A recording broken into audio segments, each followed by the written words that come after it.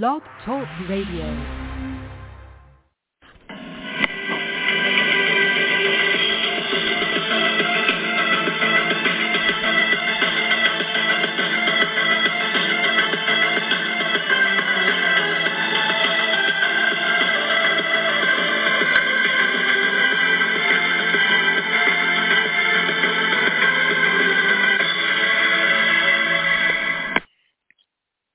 Good evening, ladies and gentlemen, and welcome to the 598th edition of the Feuerstein's Fire American Soccer Show. I'm your host, Daniel Feuerstein. I'll give you American perspective of our clubs, leagues, players, national team, and other fabulous moments to get your daily reading from me and other writers over at either Beyond the 90 at Substack.com or Red Bull News Network. But as always, this show will discuss American soccer as a whole. Come on in. The chat room is open. Discuss amongst yourselves if you like. You have a question for me, I'll try to answer it to the best of my abilities. And now, Leagues Cup is over. Leagues Cup is done. It is over with. We have our first champion in this inaugural version of the Leagues Cup as Lionel Messi and Inter Miami win the tournament. Nashville SC finishes in second, and Philadelphia Union ends it in the third place match in third. So for Inter Miami, they will go straight to the round of 16 draw. For Nashville and for Philadelphia, they will go directly to the first round draw, along with the Vancouver Whitecaps from Canada and the rest of the Mexican field, with the exception of, I believe, Pachuca. So that at the moment, maybe that has not been announced who will take that top spot in Liga MX for the best point total and the round of 16 position, but we will find out when we get to that level. Apologies for the last show. I thought England and Australia in the Women's World Cup was the final. It was not. England did defeat Australia to go and advance into the final, and they took on Spain, which they lost 1-0. So if I jinxed the English, I apologize. I've been under the weather for a little bit, so I was a little disoriented. My fault, my bad. I'll take the loss, and I'll take the blame, and I'm sorry about that. Go ahead and talk about the Leagues Cup now. Now, obviously, I did not cover the tournament here on the show because why? Because I felt this was an interference. I felt that the Leagues Cup was basically a tournament that should never have been created in the first place. Basically, Superliga times 2. But when CONCACAF was basically forced to accept this tournament to become a part of the soccer landscape by Commissioner Don Garber, because the truth of the matter is, this is not a CONCACAF idea. It is a MLS idea. This is a Don Garber idea. I did not appreciate it. Now, I will admit, I give credit to the clubs in MLS and in Liga MX for taking this tournament seriously. I give them full marks that they did what they had to do. But at the end of the day, you could see the problems with this tournament. And not just weather-related issues, but, of course, the flight issues, the current situations that we're having with our airline systems at the airports, teams being delayed, not allowed to fly to their next destination, whether it be an MLS club or a Liga MX club. And, of course, all these games are being played here in the United States and Canada. And, of course, scheduling conflictions as well. And not just that, the feeling of inconveniencing the soccer calendars of the United States and Mexico. Because even though for Mexico they're just getting underway in their Apertura season, the truth is This whole thing is still a farce. All for the ego of Don Garber trying to make his ideas look great. And let me just say this. Yes, we are lucky to have Lionel Messi come to Major League Soccer. But the truth is, he did not play any MLS matches. These are designated as Leagues Cup matches. So he has not played an official MLS match. He did play against MLS teams, but he did not play an official Major League Soccer match. These points did not count to the Eastern Conference table, nor did they count towards the Supporters' Shield table. So we can say whatever we want, how great this tournament was.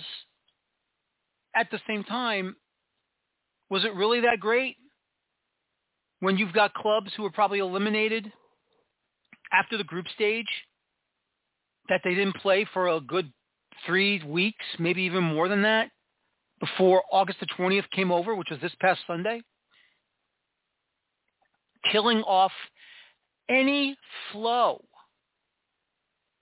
coming back into the regular season. For some clubs, they took their time and they were able to go out and roared. For some clubs, it had to take them those 90 minutes to get back to where they were. And we already have an injury, Dante Von Zier. Possible right leg hamstring injury. He tried to give it a go after he went down on his own, and then he had to be subbed out because he couldn't do it anymore. The interference of this tournament and the stroking of the ego of Major League Soccer Commissioner Don Garber, once again, interfering with the natural order of a regular season and a American soccer, duping the president of Liga MX as well as those clubs in Liga MX to be a part of this.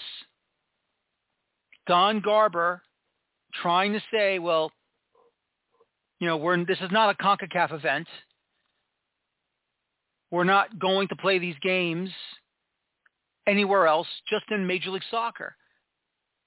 There are complaints from the Liga MX side, from some clubs.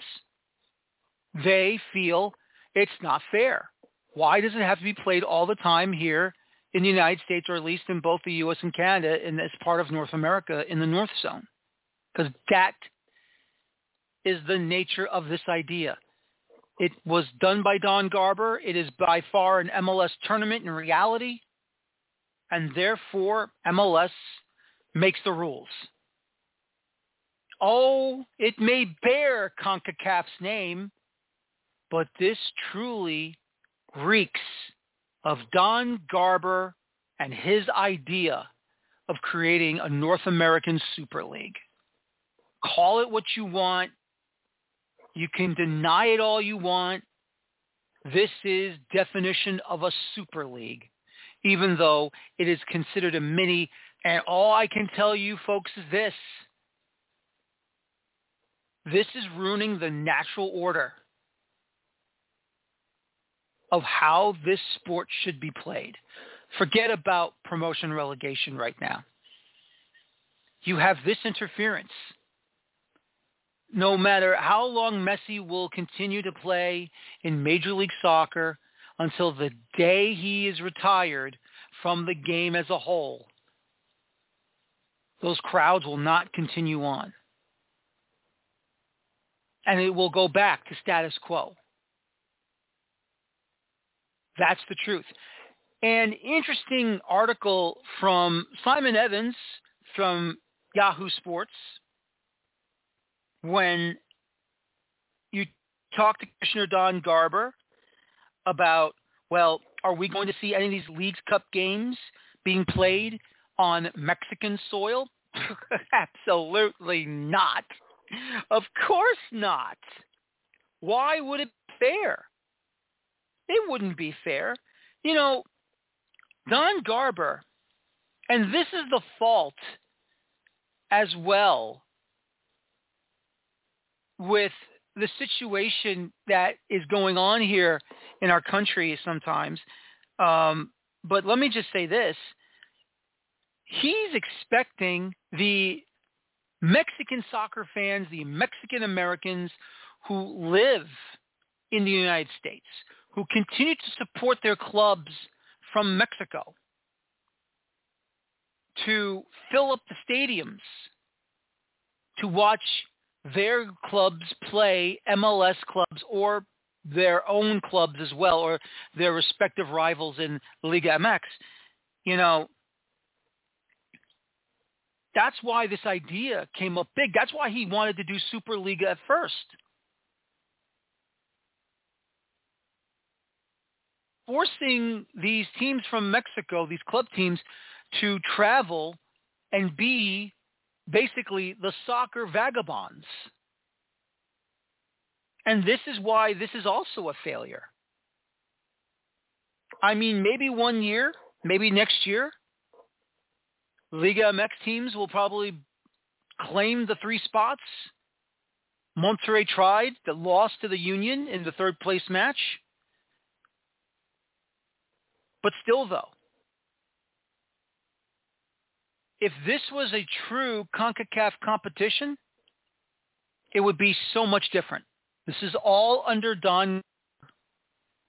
Just CONCACAF had to throw their 2 cents in saying, well, if that's the case, then we need to have officials from the entire region of CONCACAF to officiate these matches.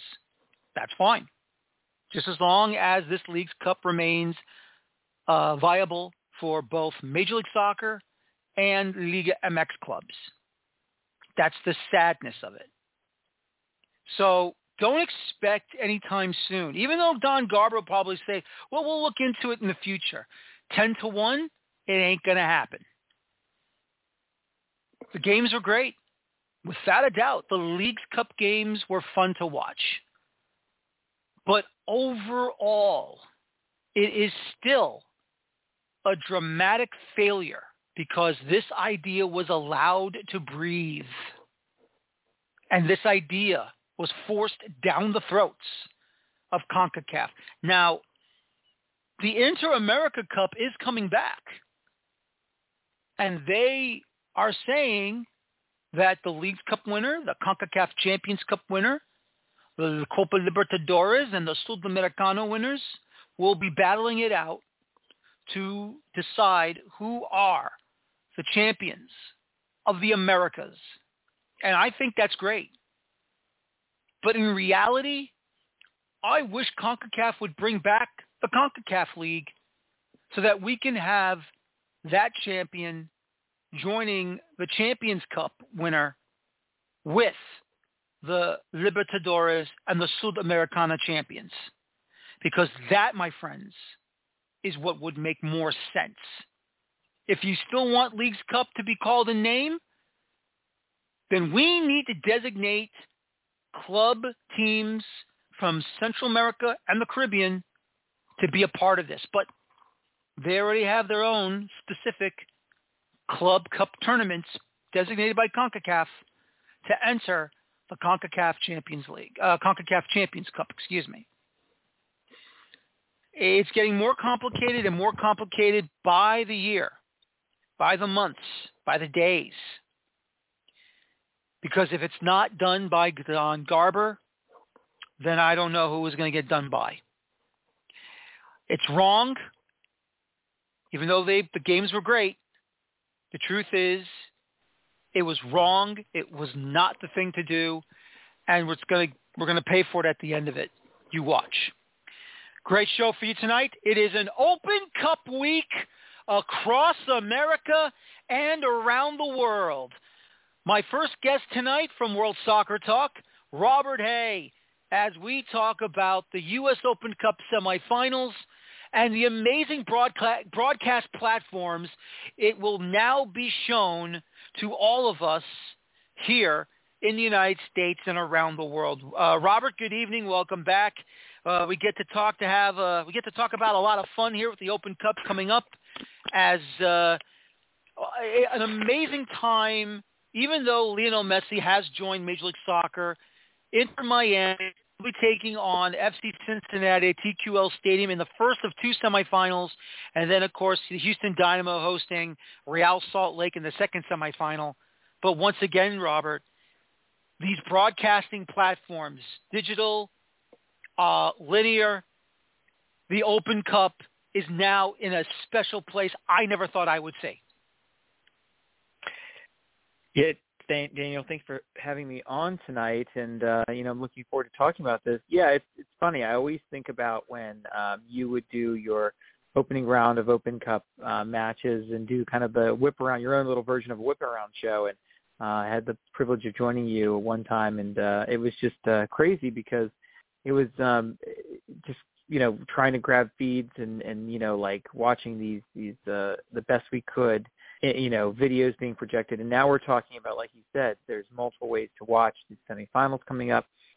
Obviously, we'll talk about this. It benefits U.S. soccer and, in this case, MLS to really kind of put forward these properties as many ways as possible. But just the creativity and ways that you can watch these semifinals coming up is really impressive and really exciting. And I know, leading up into the show today, I was thinking about which ways do I want to watch, and which ways do I think I'm going to log in? Because even I myself does not subscribe to all of these services, has multiple ways to watch, and I have choices in terms of who I want to hear and how I want to see the matches. No, absolutely. And first of all, I want to give CBS Sports a ton of credit here because when they joined in with Bleacher Report and Turner to broadcast some of these Open Cup games, I was thinking to myself, this is absolutely fantastic. And look, ESPN, I want to just right off the bat say, when they were the ones broadcasting every single match of every single round, I give them credit for doing what they had to do, even though many felt the final should have been on at least either ESPN or ESPN2. It didn't happen. It remained on ESPN+.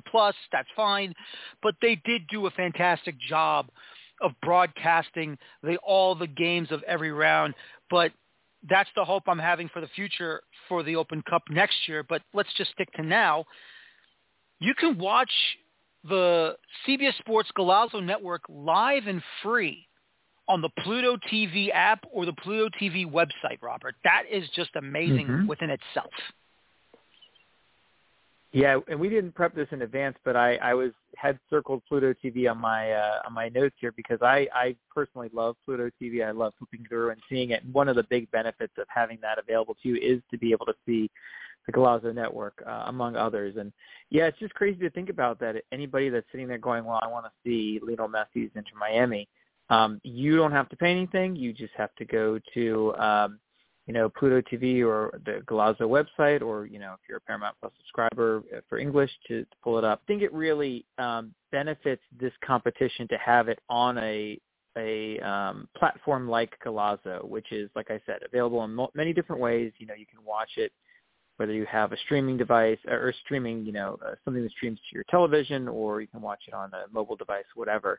But it makes it so convenient, and it makes it so friendly to the consumer, where you can just, wherever you are, however you're, wherever you're commuting home from work, hopefully not driving, sitting at home, sitting at work, whatever it may be, just be able to pull up the match and watch it. And I think that's great. And I personally have always, since it debuted in April, I've been a huge fan of the Galazzo Network. I think it's great. It has, features some wonderful voices, some good content overall. As an Italian soccer fan, it's, something to definitely watch and something to enjoy. But really, I think this match, or these two matches, I should say, are an opportunity to kind of put a spotlight on the value that Galazzo brings and just how accessible it is and the content is to, soccer viewers everywhere. And so I'm glad that it is so available. I will that's probably my preferred way of watching at least the Houston Real Salt Lake match. since I won't be able to watch the other one live. But yeah, I think it's a brilliant way that since Paramount has unveiled this network, they've really done a good job of putting content on there, putting the right content on there, and kind of spotlighting it and positioning themselves as like a soccer smart network. And it's certainly been a key to it. And I think it's really good to have these matches on there. It really is. And, once again, as we've said, you can watch the CBS Sports Golazo Network either live and free on Pluto TV's app or website, or you can go to the Paramount Plus app and you can go to the sports section. You can watch the Golazo Network through the Paramount Plus app as well. But it's not just English language, Robert, that we're going to have both the semifinals and the final being broadcast, which will also be on the final, the CBS Sports Network channel, which is even amazing, also on the Paramount Plus app as well. Now Spanish language television will be showing both semifinals and the final as well. NBC Sports' Spanish commentary language channel Telemundo and Universo will show the matches on regular television, also on the Peacock app through NBC. This blew my mind. I could not believe we are actually going to witness Open Cup semifinal and final action, not just English language, but Spanish language as well. This is just unreal what we are going to witness this coming Wednesday night. Yeah, and it's great that we have the Spanish language broadcasts are going to be on there, and it's smart that it's put on both Telemundo and Universo. So it's available through both of those brands. But yeah, I think just the fact that we have the two language options is great. It speaks a lot for the U.S. Open Cup, and I think is a really nice option that should have been there a long time ago. Probably couldn't be for obvious reasons, but really is long overdue. You mentioned something interesting again, the accessibility. If you're one of the, I think it's 48% of people in this country that have cable, these matches are accessible through your cable most likely. You probably do get either a Telemundo or Universo within your package if you have anything more than just the most basic package.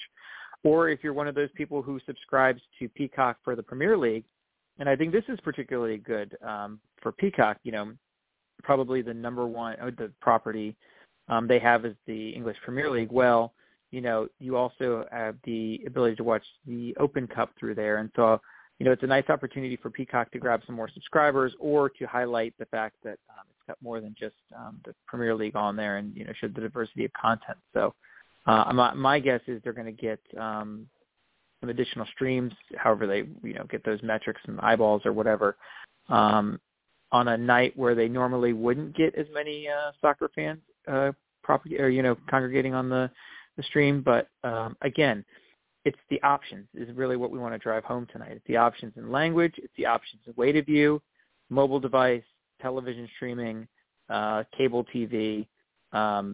It's just any way that you can watch sports, you probably have access to.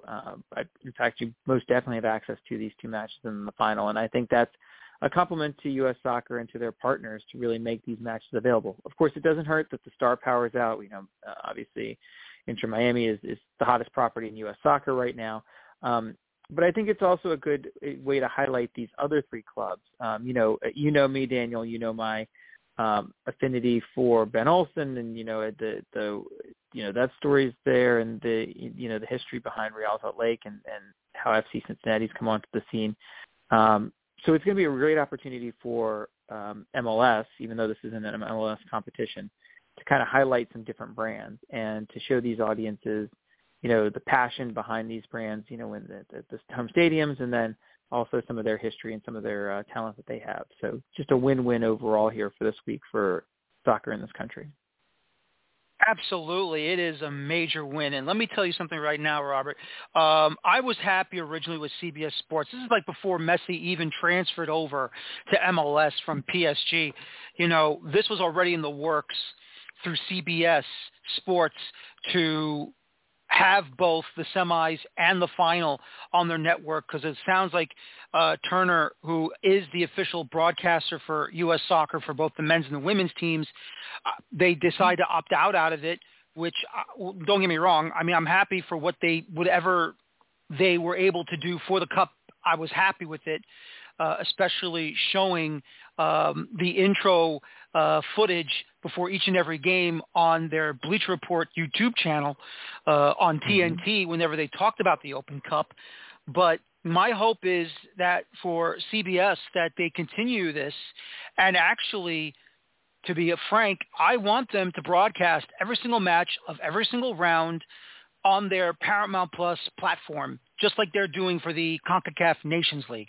I want every match broadcasted on the Paramount Plus app, because this Cup, I feel, still has not deserved the respect it should have been given.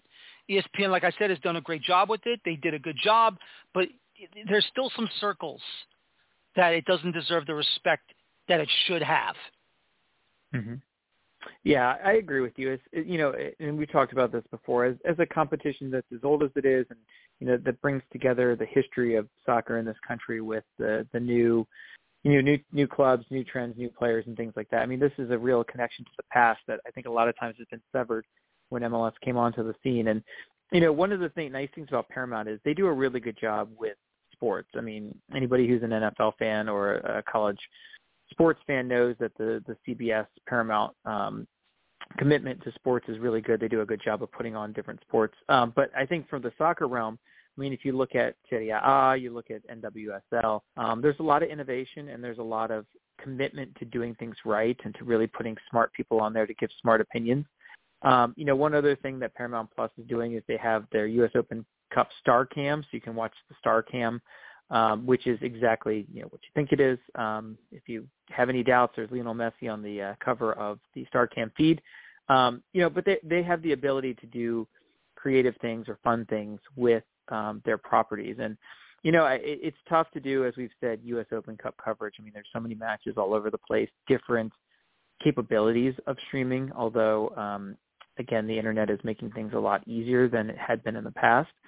So it's hard to give the same quality as you see in these matches to the early rounds or the opening rounds. But again, with technology leveling things and the commitment by these parent companies to try and be creative, I mean, there's an opportunity there with U.S. Open Cup to do some fun things, do fan broadcasts, do various things and experiment and see what works. And then, almost like, baseball does in the minor leagues, where you experiment with rules or different things and then try them in the majors, let the U.S. Open Cup be a place to try fun experimental things with your broadcast and see what sticks. And then you can bring that up to the other leagues and innovate that way. So, my hope is that they continue to really give some love to this competition, do some innovation, and, make the U.S. Open Cup really a premier competition, because it deserves to be. And that's not always the case in soccer-loving countries, that the domestic cup gets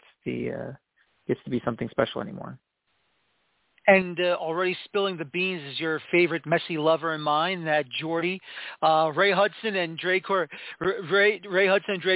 will be calling the first semifinal between Cincinnati and Miami on CBS Sports Golazo Network. We don't know who the second broadcast team will be, but we already know through Ray Hudson on his Twitter. He just said him and Dre Cordero will be calling the Open Cup match involving Lionel Messi, Inter Miami, as they will travel to the Queen City in Cincinnati, Ohio, Robert. I mean, you can't get a better pairing than that, I don't think. It's going to be hard. And I mean, you may just want to tune in just to hear the broadcast of that match. It's going to be epic, and I'm glad that they were able to pull together that team, because those are two really class professionals. And I think it's the perfect combination of star power and star power in the booth to kick off that match. Absolutely. So you're going to be watching on Golazo, or you're going to be watching on Universo and Telemundo? Give me your predictions, Robert.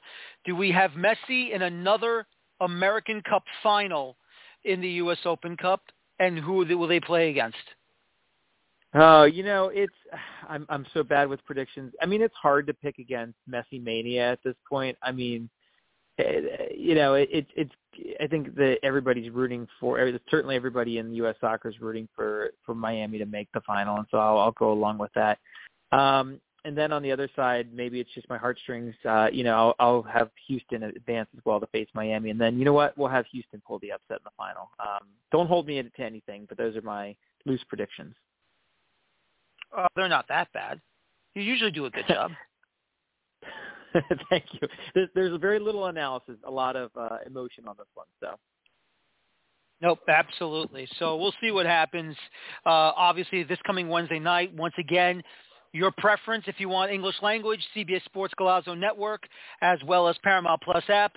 If you prefer the Spanish language, Telemundo for the first match, Universal for the second match, Peacock for both, representing NBC. Robert, thank you again, and I will talk to you soon. Take care, sir. Thank you. Appreciate it. All right. That's Robert Hay from World Soccer Talk. And, of course, we continue on with World Soccer Talk guests. Joining me now, Carter Krishnaiyer on the deletion of two important people from the U.S. women's national team. Vlatko Andonovski stepped down as head coach of the U.S. women's national team after being eliminated in the Women's World Cup. And Kate Markgraf also stepping down as general manager of the U.S. women's national team. Once again, Carter Krishnaiyer from World Soccer Talk. Kartik, it's not really surprising. This is an ultimate failure that is now complete because of these two people now leaving U.S. soccer after what we can definitely call an embarrassment of just not good football from our women. Yeah, obviously a poor tournament. We have some more perspective on this now, right? It's been 2 weeks since we were eliminated. Obviously, the tournament went on, and we saw, quite frankly, some sides play much better football than we did, get to the final, and Spain win that final. And it's extremely disappointing in the sense that I think we had a lot of good fortune, actually, in the last two World Cups. And if you actually look, Henry Bushnell has a great column today at Yahoo Sports where he broke down, and I've said this to people about that 2015 to 2019 period. We won both World Cups as bookends, but in between we were very shaky. We lost in She Believes on home soil to France, lost to England on She Believes on home soil. So there were cracks already. And Kate Markgraf is someone I have a lot of respect for. I really like. I think she's really good at this, at understanding the sport. I think she understood the direction the women's game was going in terms of more technical players and in terms of tactical shape and high pressing and the things we saw in this World Cup that we have seen in the men's game for some time now. Really, the last 7 to 10 years we've seen in the men's game. Now we're really seeing in the women's game. I think she knew when she took the job in 2019, after that World Cup, that the U.S. had to evolve its style of play in order to continue to be the world leader. Now, unfortunately, and I think Markgraf looked at Spain and the Netherlands as the two countries to emulate in terms of style of play, even though arrogantly a lot of people who follow U.S. soccer say, well, we beat both those countries in the last World Cup, right? We've beaten Spain in the round of 16 and beat the Dutch in the final. So why do we need to emulate them? But I think she understood stylistically they had a leg up on us, those two countries. And obviously we saw their success in this World Cup, both those countries. In fact, if the Dutch had beaten the Spanish in that game, I think they would have gone on to win the World Cup. I think those were probably the two best teams, in my opinion. And Japan, throw Japan in there also. But unfortunately, she made the decision to hire Vlatko Andonovski, who I think had some good ideas about high pressing and maybe some stylistic changes. But I don't think, given what Kate Markgraf wanted to evolve the U.S. into, he was the right choice. And I also think he was too loyal, owing it to him being an NWSL coach. And this is something that I think is a serious discussion point, right? We hear a lot of conspiracy theories, which are nonsense, from people who follow the men's national team, saying, well, Greg Berhalter is forced to pick MLS guys, Klinsmann, Bradley, they're forced to pick MLS guys. That's all nonsense. But I do think in the women's side, because, again, we won a lot of World Cups. We think of ourselves as the world leaders. We're the Brazil of the what Brazil is on the men's side, we are on the women's side. We feel like we have some sort of ownership of this situation, and our league is superior, which I don't think it is anymore. I think NWSL is a big talking point coming out of this World Cup, in my opinion. But Vlatko Antonovsky was too loyal to NWSL players and was too loyal to veteran players and too loyal to some players he had coached at the club level. So that, I think, ultimately, I've given you a 2 or 3 minute defense to open, Daniel. I've given you a 2 or 3 minute defense of Kate Markgraf. But ultimately, Vlatko was her decision. She made the decision to stick with him after we failed in the Olympics. And, so she's walked away, and Vlatko's walked away. And I'm sure Vlatko will have a job in NWSL in short order. I think he'll probably get the Kansas City job, right? And if he doesn't get that, he'll get another job in the league. But in terms of Markgraf, I don't know where she goes from here. Maybe goes back into commentary. I love her ideas about the game. I love the way she views football.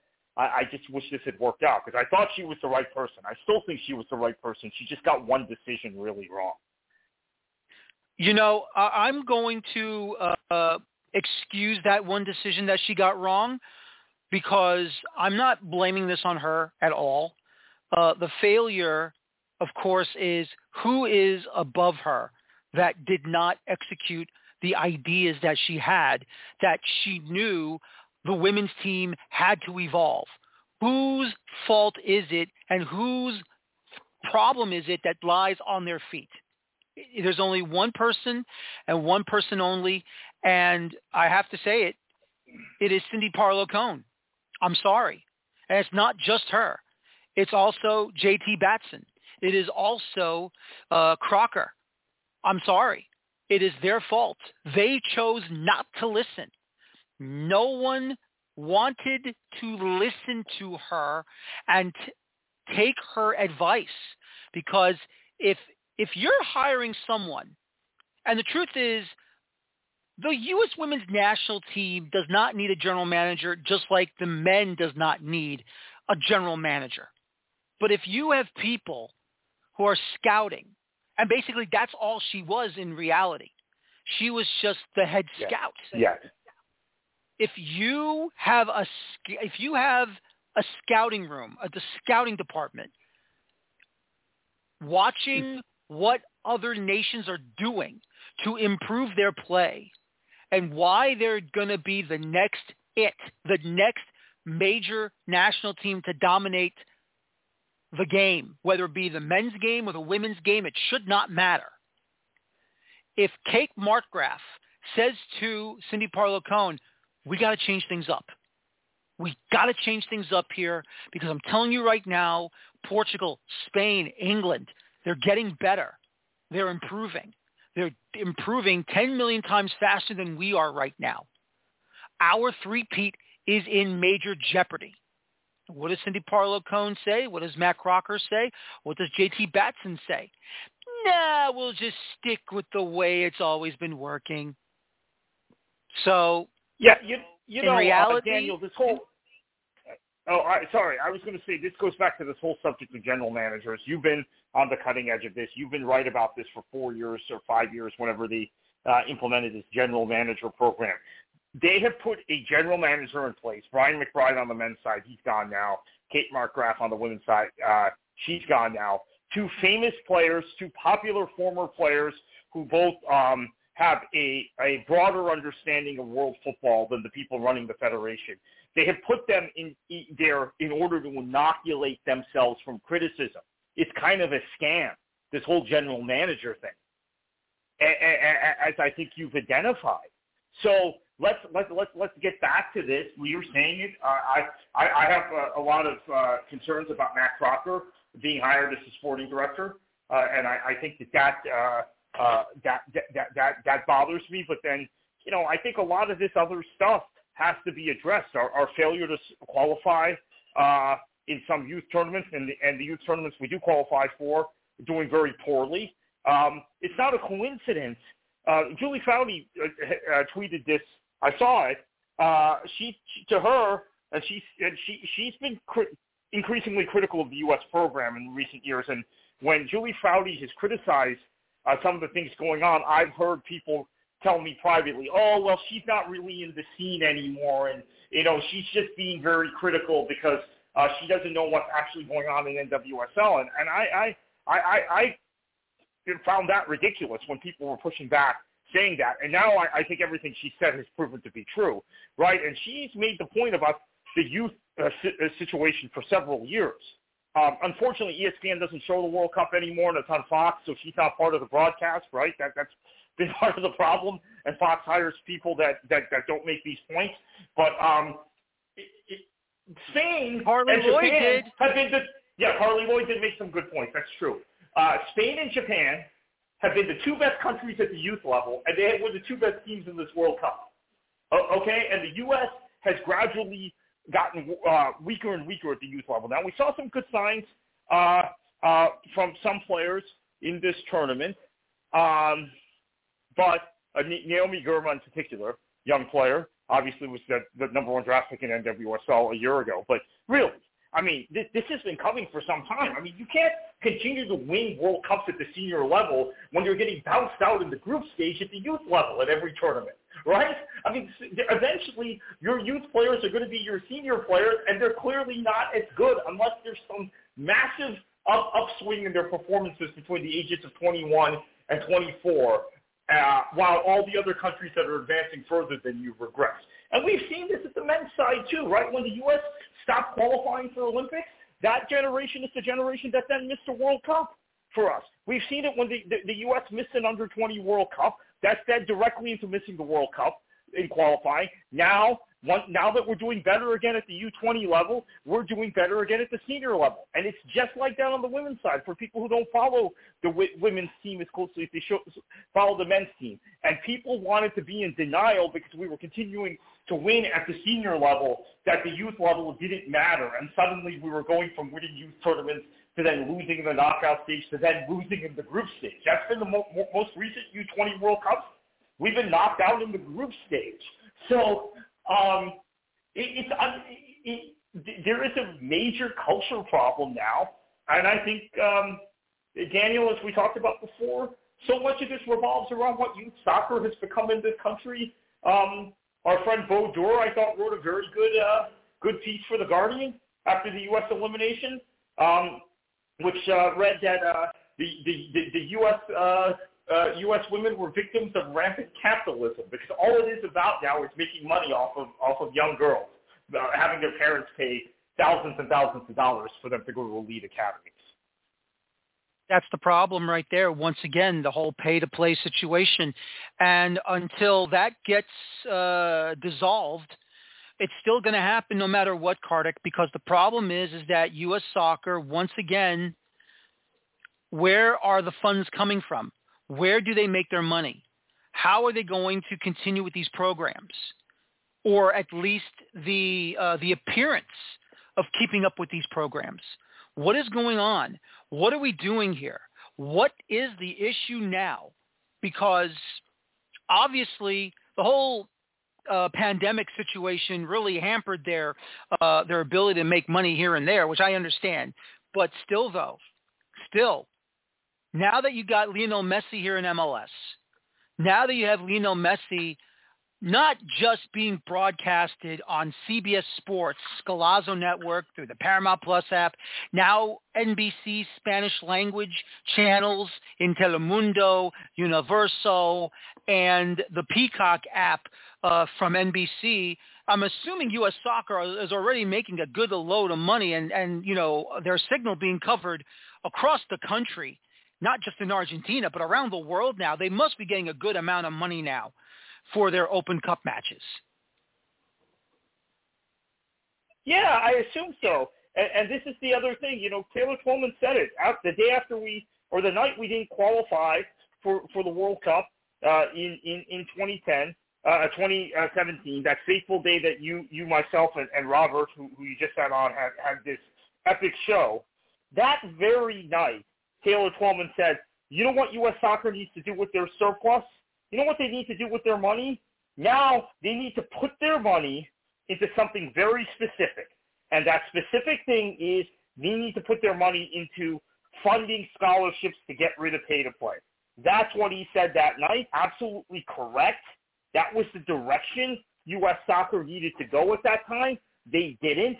The situation has got – and then remember, 2 days later, we had a press conference with Sunil Gulati where he said that the pay-to-play was like paying for piano lessons. I mean, you talk about an absolutely tone-deaf comment. And the situation has gotten significantly worse since then. So I don't know. I mean, how do we get out of this? Is there any end in sight to this? No, there is no end. There is no end. There's no end in sight to this, because the problem is this. Do we have real football people running this federation? Do we really? We're supposed to. I mean, Cindy Parlow-Cohn played the game. Isn't she supposed to be? I mean, what's going on with the Athletes Council? I mean, aren't they supposed to get some form of direction? I will tell you specifically what's happening with Cindy Parlow-Cohn in terms of this. Cindy Parlow-Cohn works. She's employed by one of those pay-to-play academies. And there's the rub. The rub. It all comes back to what the hell is going on in Chicago. What the hell is going on? And if they're upset at journalists and pundits criticizing them for anything and everything they do so that they will take away your precious credentials, well, you know what? Take away as many credentials as you want, because the truth is this. It's not going to silence us. It's going to make us point the finger of blame more at them because they are not doing the job they're supposed to do. They're not going to like it? Well, guess what? If you fix the damn problems, then we'll praise you for it. Think about that, Kartik. Yeah. But these people, they seem to be dug into this, and we're seeing all these sorts of defenses again for pay to play. I mean, it's as if they anticipated, and I get this. They probably all understand this now. So they anticipated our line of attack. They know where we're going to come from. So in anticipation of what people like you and I and Robert and others were going to say, there were all sorts of defenses of pay to play that came out. Now, maybe it was also partly in reaction to Bo's article, which ran the day after the U.S. was eliminated, right? Bo Doris, we mentioned, very, very good article. I would recommend people read it at The Guardian, really pointing the finger at this whole system for the U.S.'s failure in this World Cup. But that is the issue now. Pay to play is the issue. And youth soccer, right? I mean, you hear these people, these conspiracy theories, the pro-rel people say, oh, well, the problem right now is because of the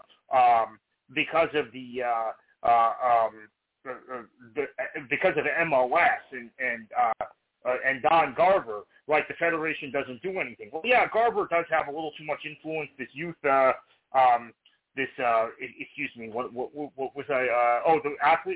The Athletes Council and the Pro League Council are a problem. Yep. But I will tell you, youth soccer has as much control, if not more, over the direction of U.S. soccer, and they're all thrown in with the pay-to-play, and they do not want to see any change to that.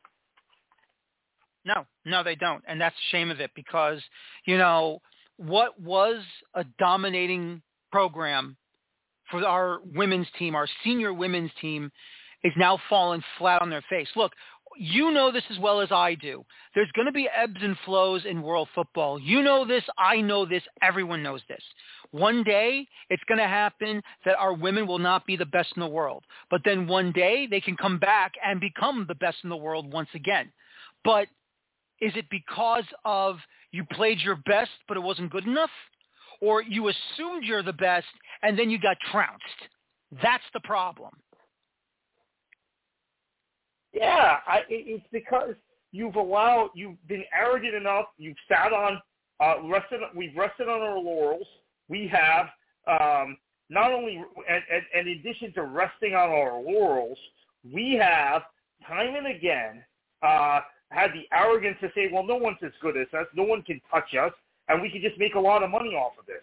And this is the thing that's really mind-blowing because I'm telling you, once again, Julie Saudi made critiques a couple of years ago, and there were multiple people who work in the women's game and are around the women's game who say, well, it doesn't matter that she's one of our greatest legends of the game on both the men's and women's side, right? She is U.S. soccer in many ways. It doesn't matter. She's really kind of out of touch with everything now. Don't listen to what she's saying. And I remember telling one of these people, it's Julie Foudy. She's not going to say stuff. Oh, well, she wanted to be president of the federation and, all this kind of nonsense people were pushing back on. But she was, in fact, right, which is why I thought it was interesting when right away she congratulated Spain and talked about the style of play and the youth level. And I put out a tweet there saying, in fact, I first really took an interest in what Spain was doing because Julie Foudy mentioned it many years ago that she liked how they were developing their youth programs, and she thought even though at the time they were a country that would lose in the group stage or the round of 16 of the World Cup, that they might win a World Cup. They may be the ones to knock us off at some point, and that's what's happened.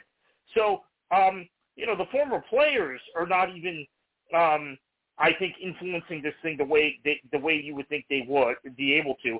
And keep in mind, okay, so Kate Markgraf apparently was going to leave anyway after this World Cup, okay? Now, add that to additional point, which is that Brian McBride made the decision before the Men's World Cup that he was going to leave. He made that decision before the World Cup. And Ernie Stewart, while he stayed for the World Cup and had not made the decision before the World Cup, was job shopping, right? He had himself on the market. He got the PSV job, and he hightailed out of here. So think about this. The former players that are then being hired by U.S. Soccer to inoculate the leadership and the board of the federation. It's also the board of the federation, a board that, as we talked about on a previous show, is very inexperienced and doesn't have quite the seasoning that some of the previous boards did. This idea of the general manager has been created to inoculate the leadership and the board from the responsibility when we fail. So McBride is there, we can blame him. Stewart's there, we can blame him. Markgraf is there, we can blame her. And unfortunately, many fans too. They're turning around and saying, Brian McBride screwed things up. Kate Markgraf screwed things up. None of that is true. But this whole general manager thing, which, Daniel, I have to give you a lot of credit. You're the guy who stepped up 5 years ago when you created these positions, and you thought they were meaningless positions. And I kind of thought you were right, but I pushed back on it. I said, we'll see. This is good. Ernie Stewart, this is good. Kate Markgraf, these are people I trust. They were used. They were all used, which I think is the ultimate takeaway of how this federation operates. They're never going to make changes unless for some reason, by virtue of a lawsuit or the legal system, they're forced to make changes. Yep. Exactly.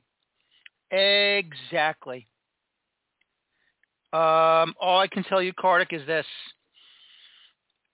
I'm not here to tell how guys from ESPN FC or Sebastian Salazar or Hercules Gomez how to do their job. I'm not here to tell Taylor Twellman how to do their job. I'm not here to tell what Morning Footy does for CBS Sports Golazo Network, even though everyone at CBS Sports Golazo Network has done an excellent job covering the game right now here in the U.S. with their shows, and CBS has done amazing work.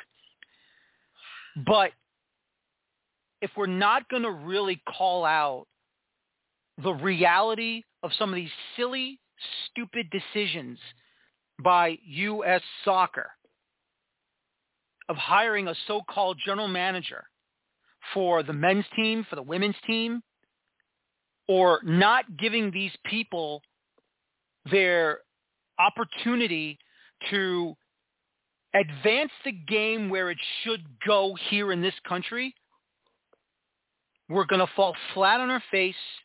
And what's going to happen is either we're going to qualify for the World Cup, get out of the group stage, get eliminated in the second round, or get eliminated in the group stage, or not qualify again for a World Cup.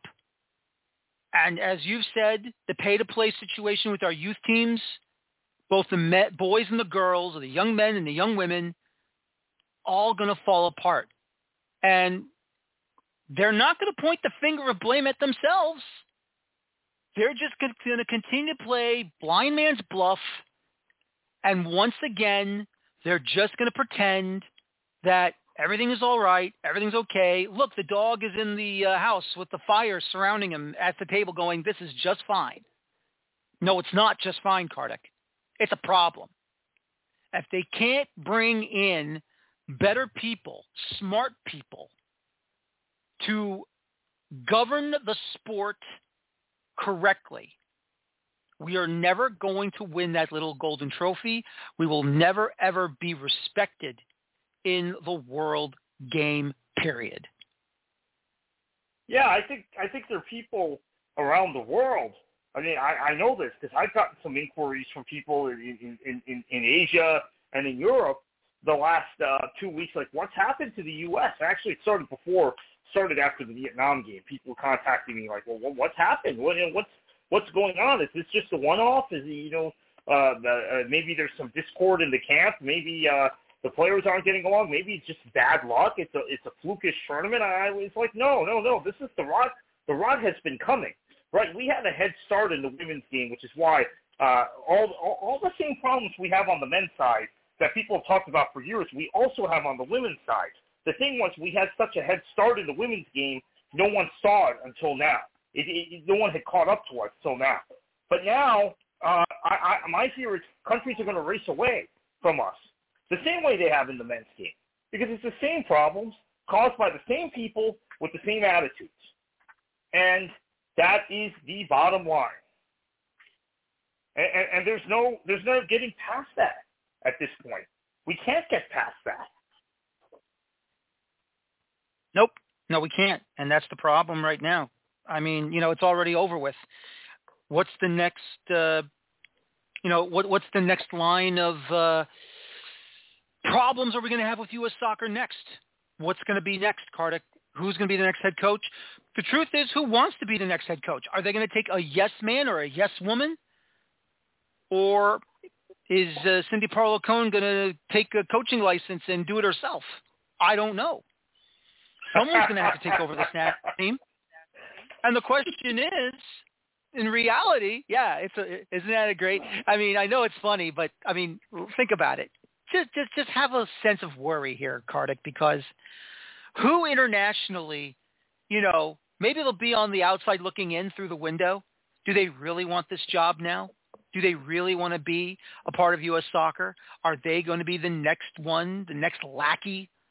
Are they going to be the ones upset because how dare we ask them a serious question?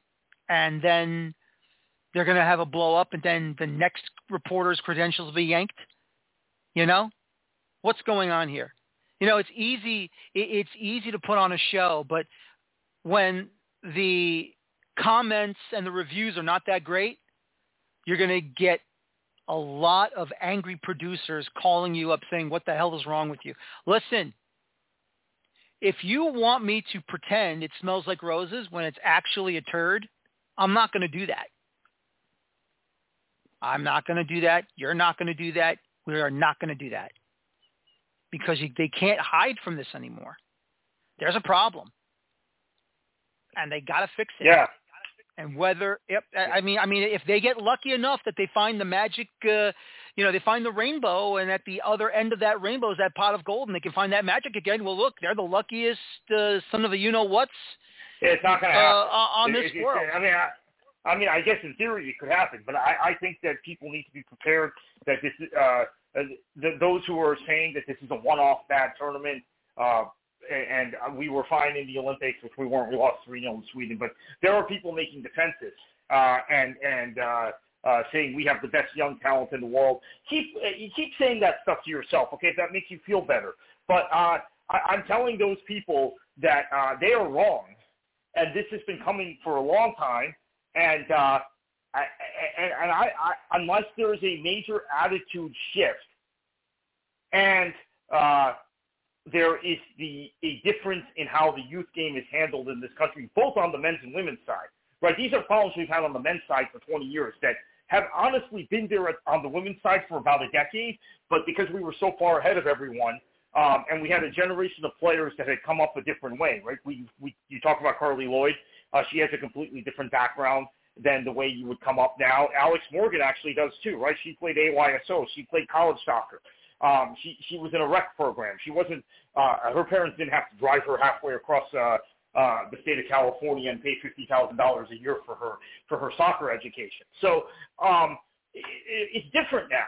And the profit motive was introduced into this sport at the youth level on the men's side first, and then more recently on the women's side, and it's destroying our ability to develop players. It's not an accident that on the men's team we've naturalized, or I shouldn't say naturalized, a lot of them were dual citizens, but we have taken however many foreign-born players who were reared in systems, Robinson, Muse, help me out here, Dess, I mean, so many others that have come up, Carter Vickers, et cetera, et cetera, et cetera. So many guys, Balogun, came up also through England. So many guys that have grown up abroad because they haven't had to be sucked into this pay-to-play system in this country.